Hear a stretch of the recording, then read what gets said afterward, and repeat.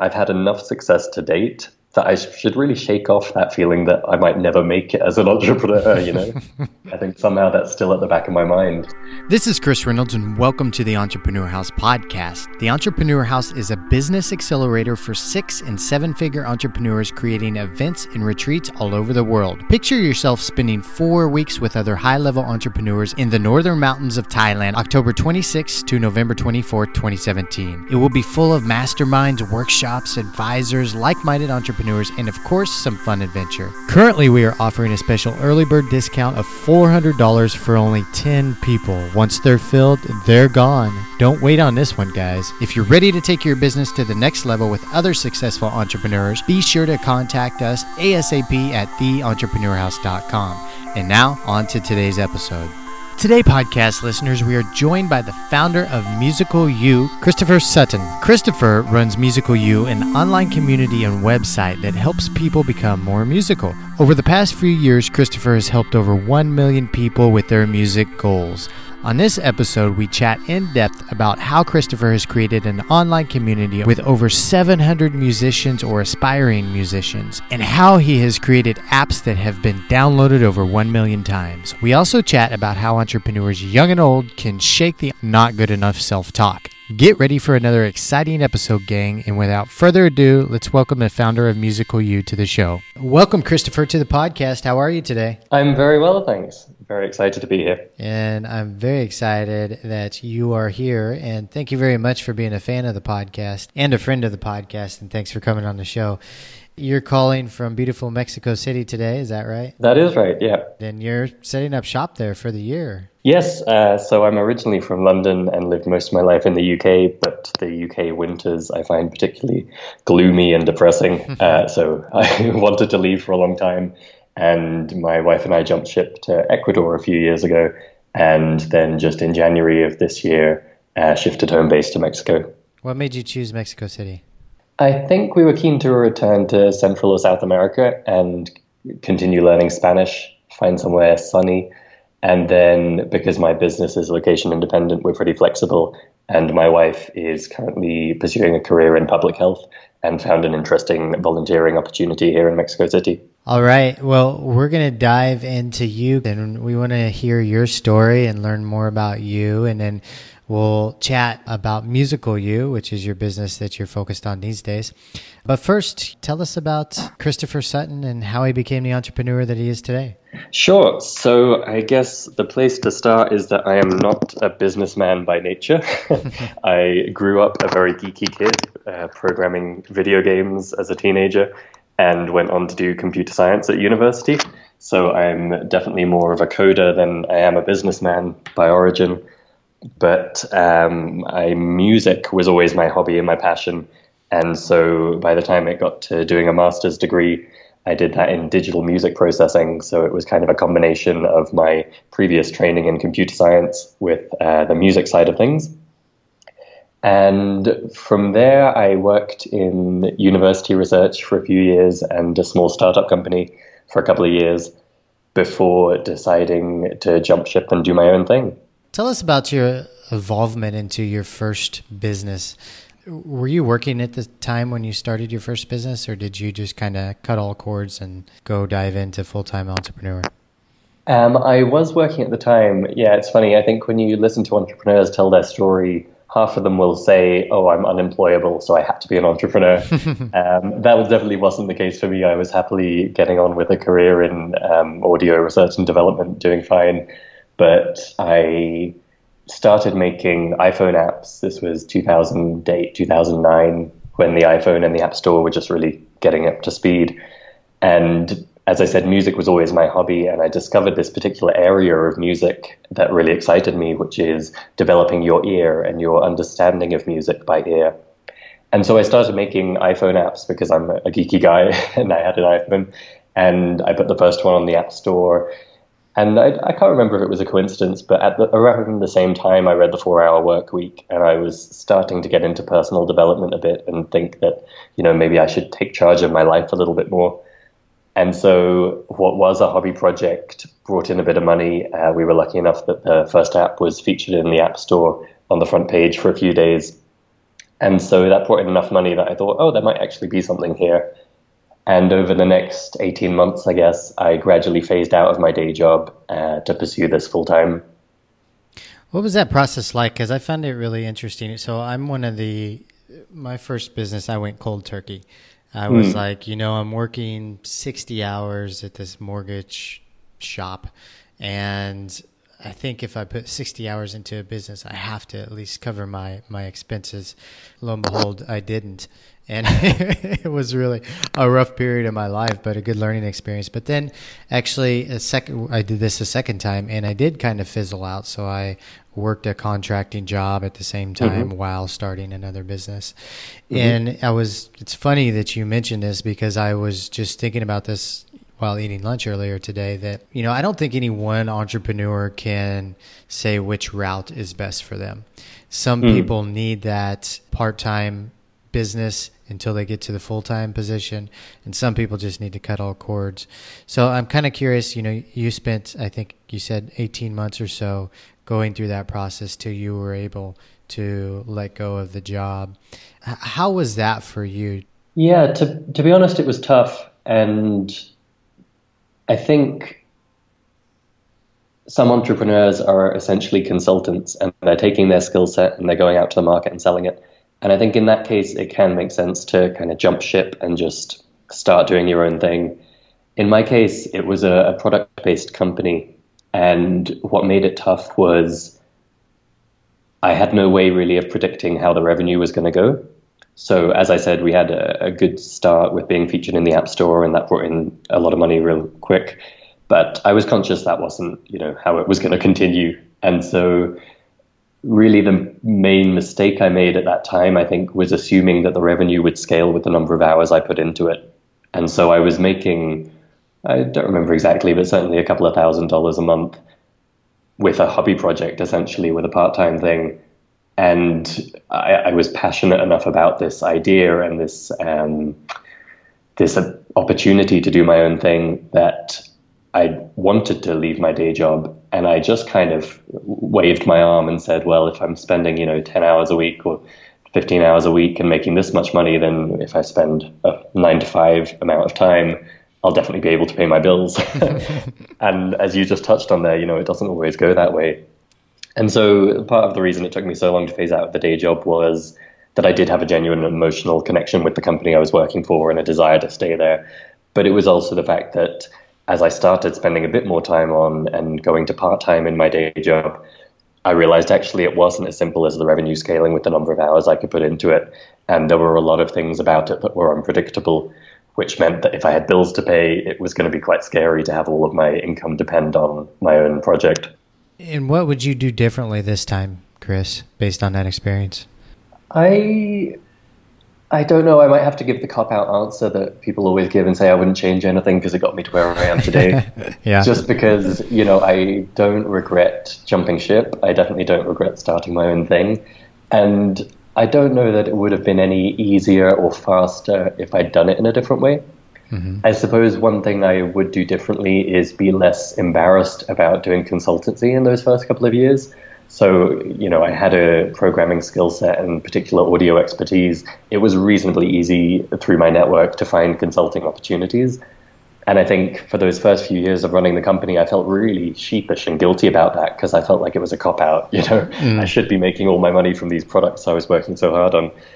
And then actually my accountant said to me at some point, I think we were, discussing the taxes at the end of the year. And I said, yeah, and we have this revenue that's from consultancy. It's not really our main income. And they said something like, oh, yeah, that's normal for a company that's getting off the ground to do a bit of consultancy here and there. And suddenly I was like, oh, right then. Well, I shouldn't feel too bad about that. You feel like a fraud for doing consulting work on the side. You're not a real entrepreneur. Exactly. And, it was bittersweet because I had some great consulting opportunities. Like I worked at Last FM for a few months, which was one of the companies I really idolized. And on the one hand, I was really excited about that. And it kind of built my self-esteem that I was in demand with that kind of company. And on the flip side, I felt really guilty because I felt like if my company was doing well enough, I wouldn't need to do that kind of consultancy.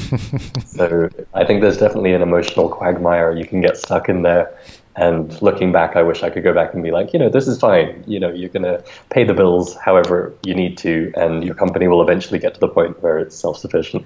It's really interesting how us entrepreneurs, like, we create this guilt of like, once we get the official entrepreneur stamp, we can only do these types of activities, and if not, then we're not worthy of this honor of being an entrepreneur, which is all things that are just made up in our head, right? Like, these are stories we tell ourselves. There's no committee out there saying, oh, you're officially an entrepreneur, you're not an entrepreneur, or you're cheating on your entrepreneurial friends and your entrepreneurial dreams by taking some consulting work. Absolutely. And it's funny, I think some of that never goes away. I was literally last night having one of those moments of existential doubt, and I had a minor epiphany, I think, which was that at this point, my business is doing well enough that I can never have failed as an entrepreneur. Like, yes, there's still a risk that my company fails at this point, and obviously that's something you need to be concerned about if it's going to happen. But at the same time, I've had enough success to date that I should really shake off that feeling that I might never make it as an entrepreneur, I think somehow that's still at the back of my mind. I haven't quite made it yet. I would say experience and successes, would be some things that kind of get rid of those insecurities. But throughout your journey growing as an entrepreneur, what are some things that have helped you shake off those voices in your head that says you're not good enough, you're not a real entrepreneur? I think there are definitely a few things that have helped me a lot. One is I do the slightly cheesy thing that you'll hear some people recommend, which is to keep a wins folder. For me, that's a folder in Evernote. And it's just a place you shove the little, the nice email thank yous you get and the testimonials and the milestone achievements.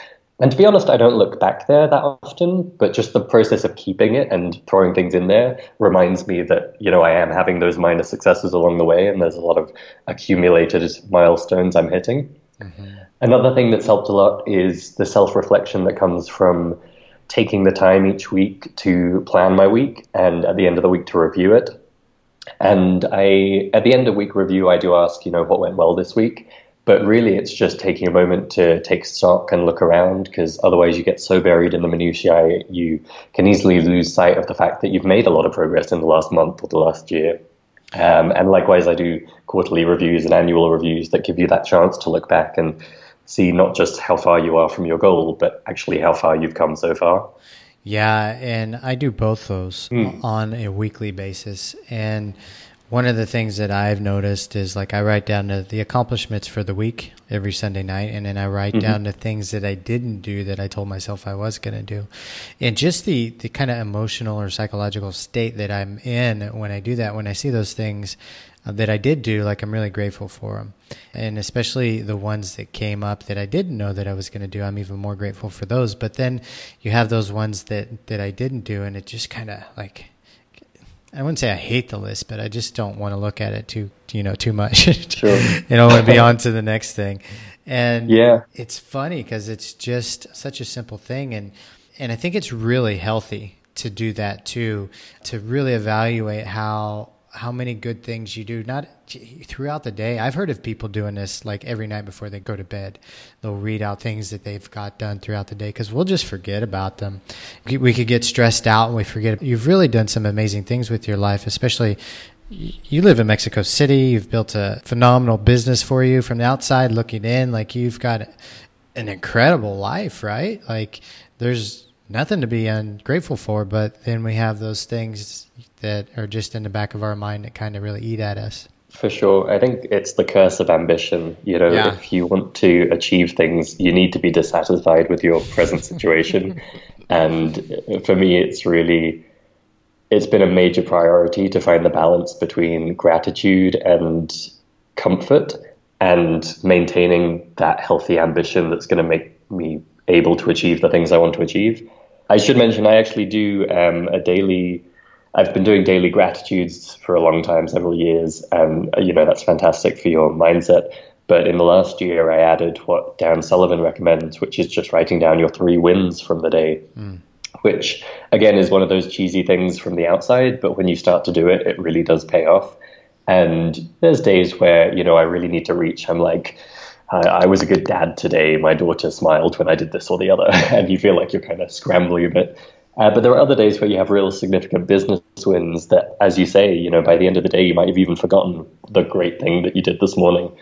And I think just keeping those reminders, and particularly at the end of the day, I think it's good for you to kind of briefly recap and pick out a few things that you can be proud of and satisfied with. Are you enjoying today's episode? I hope so. We're working hard to pick the minds of higher level entrepreneurs to bring you some applicable tactics for your business. October 26th through November 24th, we will have our most impactful event ever. 4 weeks in the northern mountains of Thailand with other successful entrepreneurs that have 6 and 7 figures in annual revenue in their businesses. The experience includes private accommodations, workshops, masterminds, advisors, high-speed Wi-Fi at a beautiful resort complex. And for our listeners, we have a special $400 early bird discount for only 10 people. Once they're filled, they're gone. So if you're ready to seriously take your business to the next level, contact us at theentrepreneurhouse.com. And now back to the show. Christopher, let's jump into the business you've got going today. Musical You. It's a really cool idea. And I love the idea that you've kind of mixed a passion that you have with not only a business and a service, but you have an online community with this. I'd like to kind of just chat more about the evolution of Musical You. So I mentioned phasing out of my day job in 2009 and making those iPhone apps. That was under the guise of a company called Easy Ear Training. And ear training was really the genesis of this. There is traditionally an area of music education called ear training, which is about learning to recognize the notes and chords and rhythms in music by ear. And this is something that was just fascinating to me once I discovered it, because I'd literally been learning music for a couple of decades and no one had really told me about this. Wow. And so I'd gotten to a decent level on several instruments, and I'd always felt really sheepish because I couldn't play by ear and I couldn't improvise and I didn't really know how to write my own music. And I kind of assumed all of that was just talent. I wasn't a real musician. I was just learning how to play the instruments. And those guys over there that could play by ear, they were the real musicians. And, I loved music enough that I stuck with it. But at the same time, looking back, I was really pretty frustrated for a long time. And then in my early 20s, I was working for this audio startup in Cambridge, and I was doing, as it turned out, ear training for audio quality. So learning to recognize different audio frequencies and audio effects by ear as part of my day job. And I kind of stumbled onto this adjacent area of musical ear training and realized actually there was a process for learning to recognize notes and chords by ear and be able to play your instrument by ear. And that just got me so excited. I dived in, and what I found was it was super powerful, but it was super boring. And, I think probably part of the reason I'd never been taught it is that it gets lumped in with music theory, which almost no music student wants to learn. And the methods were really dry and repetitive. And so there was enough of a payoff that I stuck with it, but it really wasn't a lot of fun. And that was what made me start creating these iPhone apps. I had this feeling that, in this day and age, technology should make learning fun and easy. And why couldn't that be the case with ear training? So that was really the concept of the company, was let's use technology to make this really powerful but traditionally boring area of music education much more interesting and effective and accessible to all of the musicians around the world. And so we started out with iPhone apps, and what I realized was, like it had been neglected in my own education, it really seemed to be a neglected area online. If you looked around the web for ear training, what you found was a few kind of standalone widget websites where you could do a little bit of practice and that was it, and the odd article here and there. But there didn't seem to be a home for it online, which just seemed bizarre given how, powerful and potentially useful it was to any type of musician. So I started plowing most of the money from the apps back into the company and investing in creating a website, which was at easyeartraining.com. And we'd publish articles every week and try and just get the information out there and provide useful resources for people to explore this. From there, we started getting traffic, and I realized there was an opportunity outside of the App Store, because for all its advantages, the App Store is a slightly bizarre, self-contained ecosystem. There's only so much you can do to market and promote your apps. And I was kind of hitting diminishing returns with that. But I felt like, we were getting attention on the website. Maybe I could sell something directly through the website. So from there, we started making info products, so downloadable ebooks and training albums. And I'm saying we at this point because I was hiring freelancers and a lot of the content was being created by music educators much more expert and experienced than myself, but always on a freelance basis. So I was still really solo in the company until 2015. And we had a couple of years with the info products. What I learned was that it's incredibly hard to sell things outside of the App Store. I think I had taken for granted that, in the cozy environment of iTunes where they already have your credit card details, buying an app is a pretty easy decision for people. Whereas when they land on your website and you say, hey, buy this ebook, it's a much harder sell. So it was an interesting couple of years going in that direction.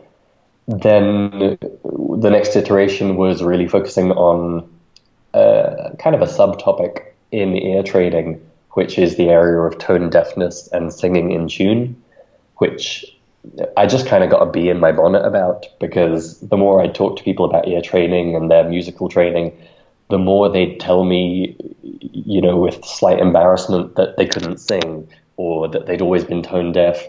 And these were often people that were very musically capable. They'd be expert guitar players and embarrassed because they couldn't hit the notes. And that just struck me as bizarre. And it turned out there's this whole kind of psychological mess around tone deafness and singing in tune. And so I kind of spent 18 months working on that and creating a free test people could do to see if they were tone deaf or not. And fortunately, 99% of people aren't. So that was quite a positive thing to put out there. And also developing a dedicated iPhone app that kind of teaches you to train your voice to sing in tune and gives people that confidence that actually they can sing after all. So that was the evolution of the company up till early 2015, which was when the time came, I guess, to do what James Schramko describes as the roll-up. I kind of looked around and I literally had 10 or 12 products and half a dozen marketing funnels, and the company has just gotten very complex, which was a bit ridiculous given it was still just me and some freelancers working on it. And I'd always had this idea that what we should offer is just an all-in-one training solution. If someone wants to learn these skills, learn to play by ear and improvise and sing in tune, they should be able to just come to us. We say, sure, pay us this much each month and we'll teach you all that stuff. But it had taken me a long time to figure out the marketing and the technology to make that possible. Finally, in 2015, I felt like we had reached that point and we'd built up such a stock of great content and proven training material. I was really excited to see if we could bundle it up and provide kind of a one-stop shop membership site that could teach people these skills. And so that was the birth of Musical You in 2015. Great story, my friend. Now, the success with your apps is quite phenomenal. I mean, you've had your apps downloaded over 1 million times. And I'm kind of curious if we could talk more about this. And I know a great niche is part of the success, but what are some things or maybe some strategies that you used to really help get so many downloads for the apps that you've had? It's an interesting question because, as I said before, the App Store is a slightly odd ecosystem in that you kind of get your shelf space. There are SEO type things you can do to improve the odds of your apps coming up in search. But really, the App Store is a closed environment. There's only so much you can do from the outside unless you have a massive marketing budget to drive sales of your apps. And so I suppose if I look back, we've had a lot of success with 3 of the apps. I suppose we've technically put out 7 or 8 at this point. And the first one, called Relative Pitch, was selected by Apple. So that was a massive boon. I think if we're totally honest, I would have to give some credit to the fact that it was early days in the App Store. So it certainly wasn't the first ear training app. There were probably 3 or 4 very popular ones at that time. But it did have the advantage of being relatively new. As a marketplace, there was less competition. I'd like to think we built it quite well in terms of user experience and sticking to what Apple at the time was saying to do for user experience, which meant that when an Apple employee looked at it, they could kind of smile and nod and say, yes, they're doing it right.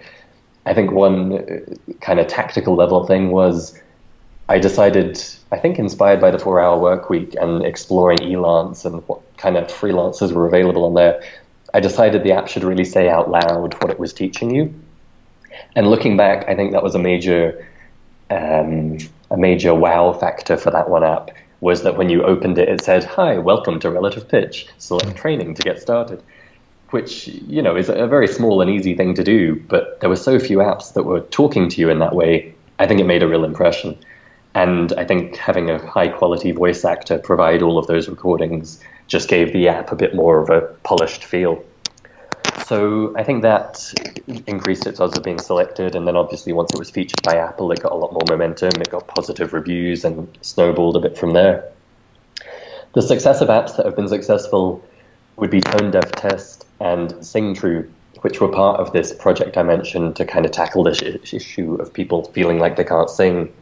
And there, I think the interesting thing is tapping into an existing cultural phenomenon. So, like I said, you talk to almost anyone, whether they're a musician or not, and they'll have some kind of emotional connection with singing. You know, they might have been a teenager and their school teacher said they couldn't sing, or they weren't allowed to join the choir, or they might have been singing all their life at karaoke nights and love it to death.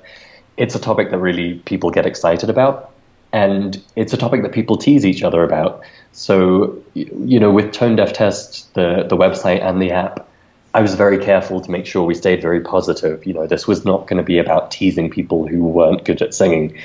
But at the same time, that's kind of what people have the urge to do. And so we did play up on that a little bit in that when you pass the test, it says, hey, share this and, you know, tell everyone you're not tone deaf. And we also put a line in there about mentioning anyone you think should take the test.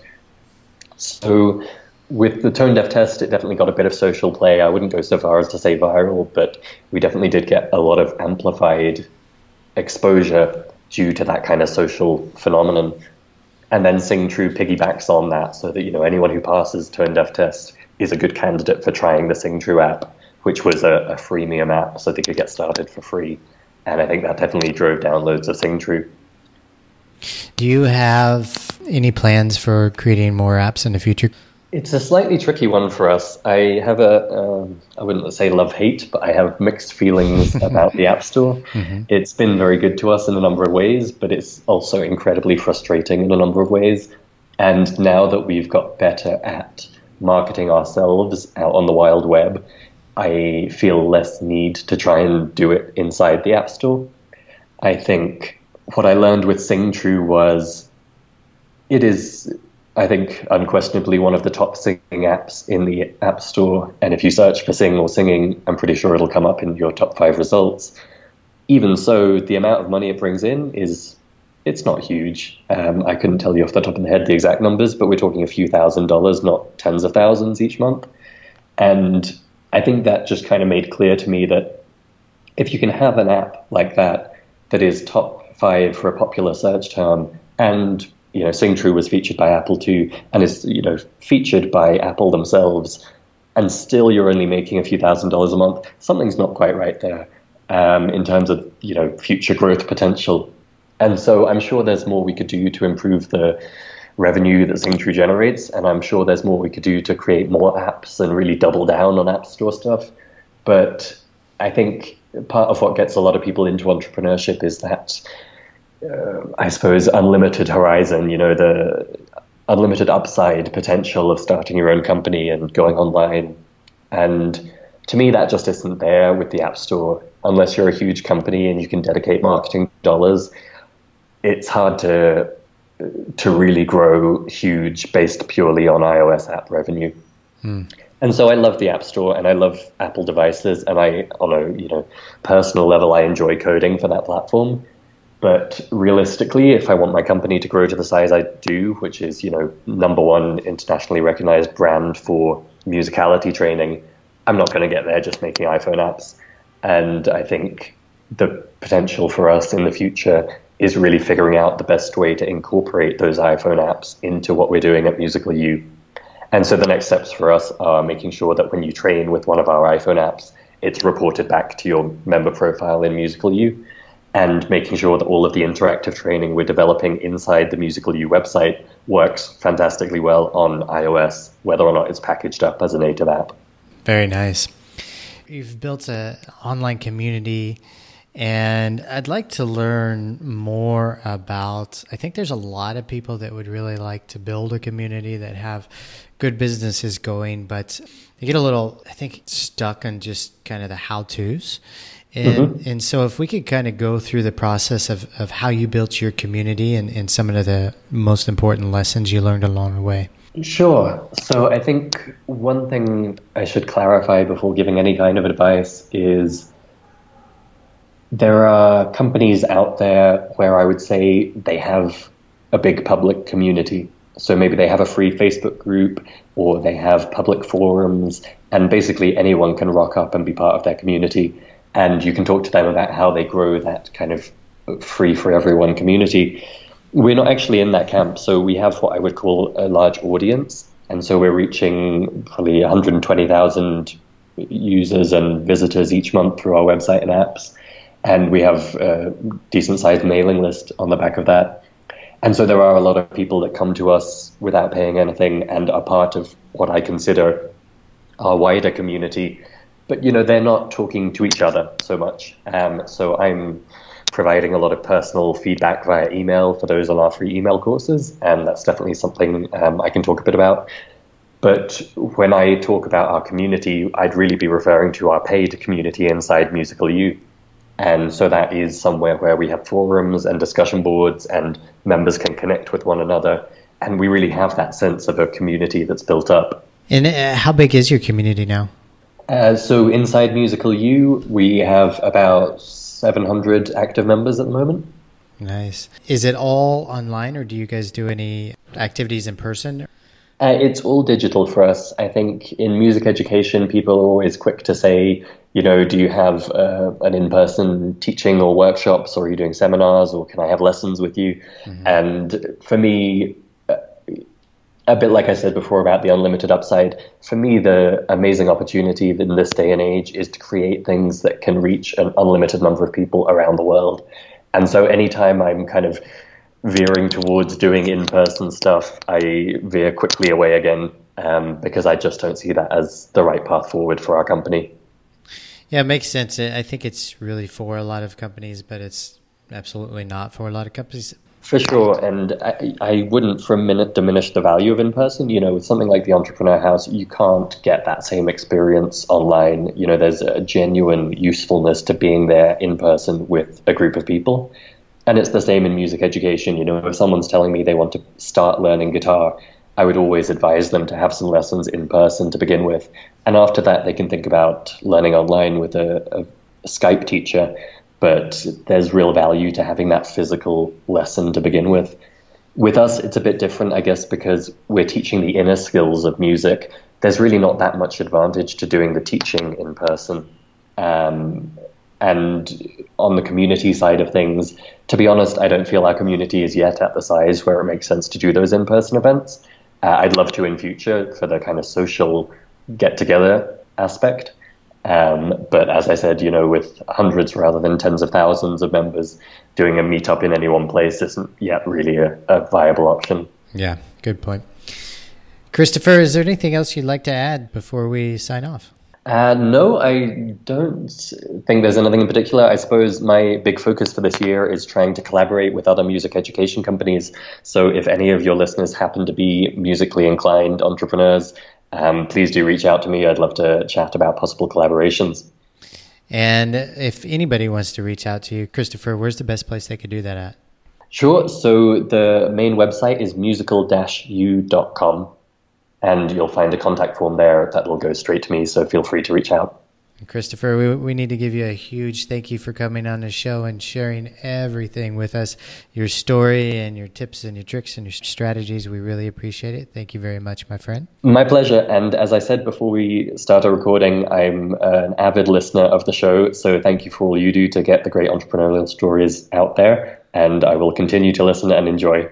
Thank you, my friend, and we'll keep at it. And listeners, thank you for tuning in once again, and we're going to wrap up our episode there and see you all next time. Goodbye, everybody.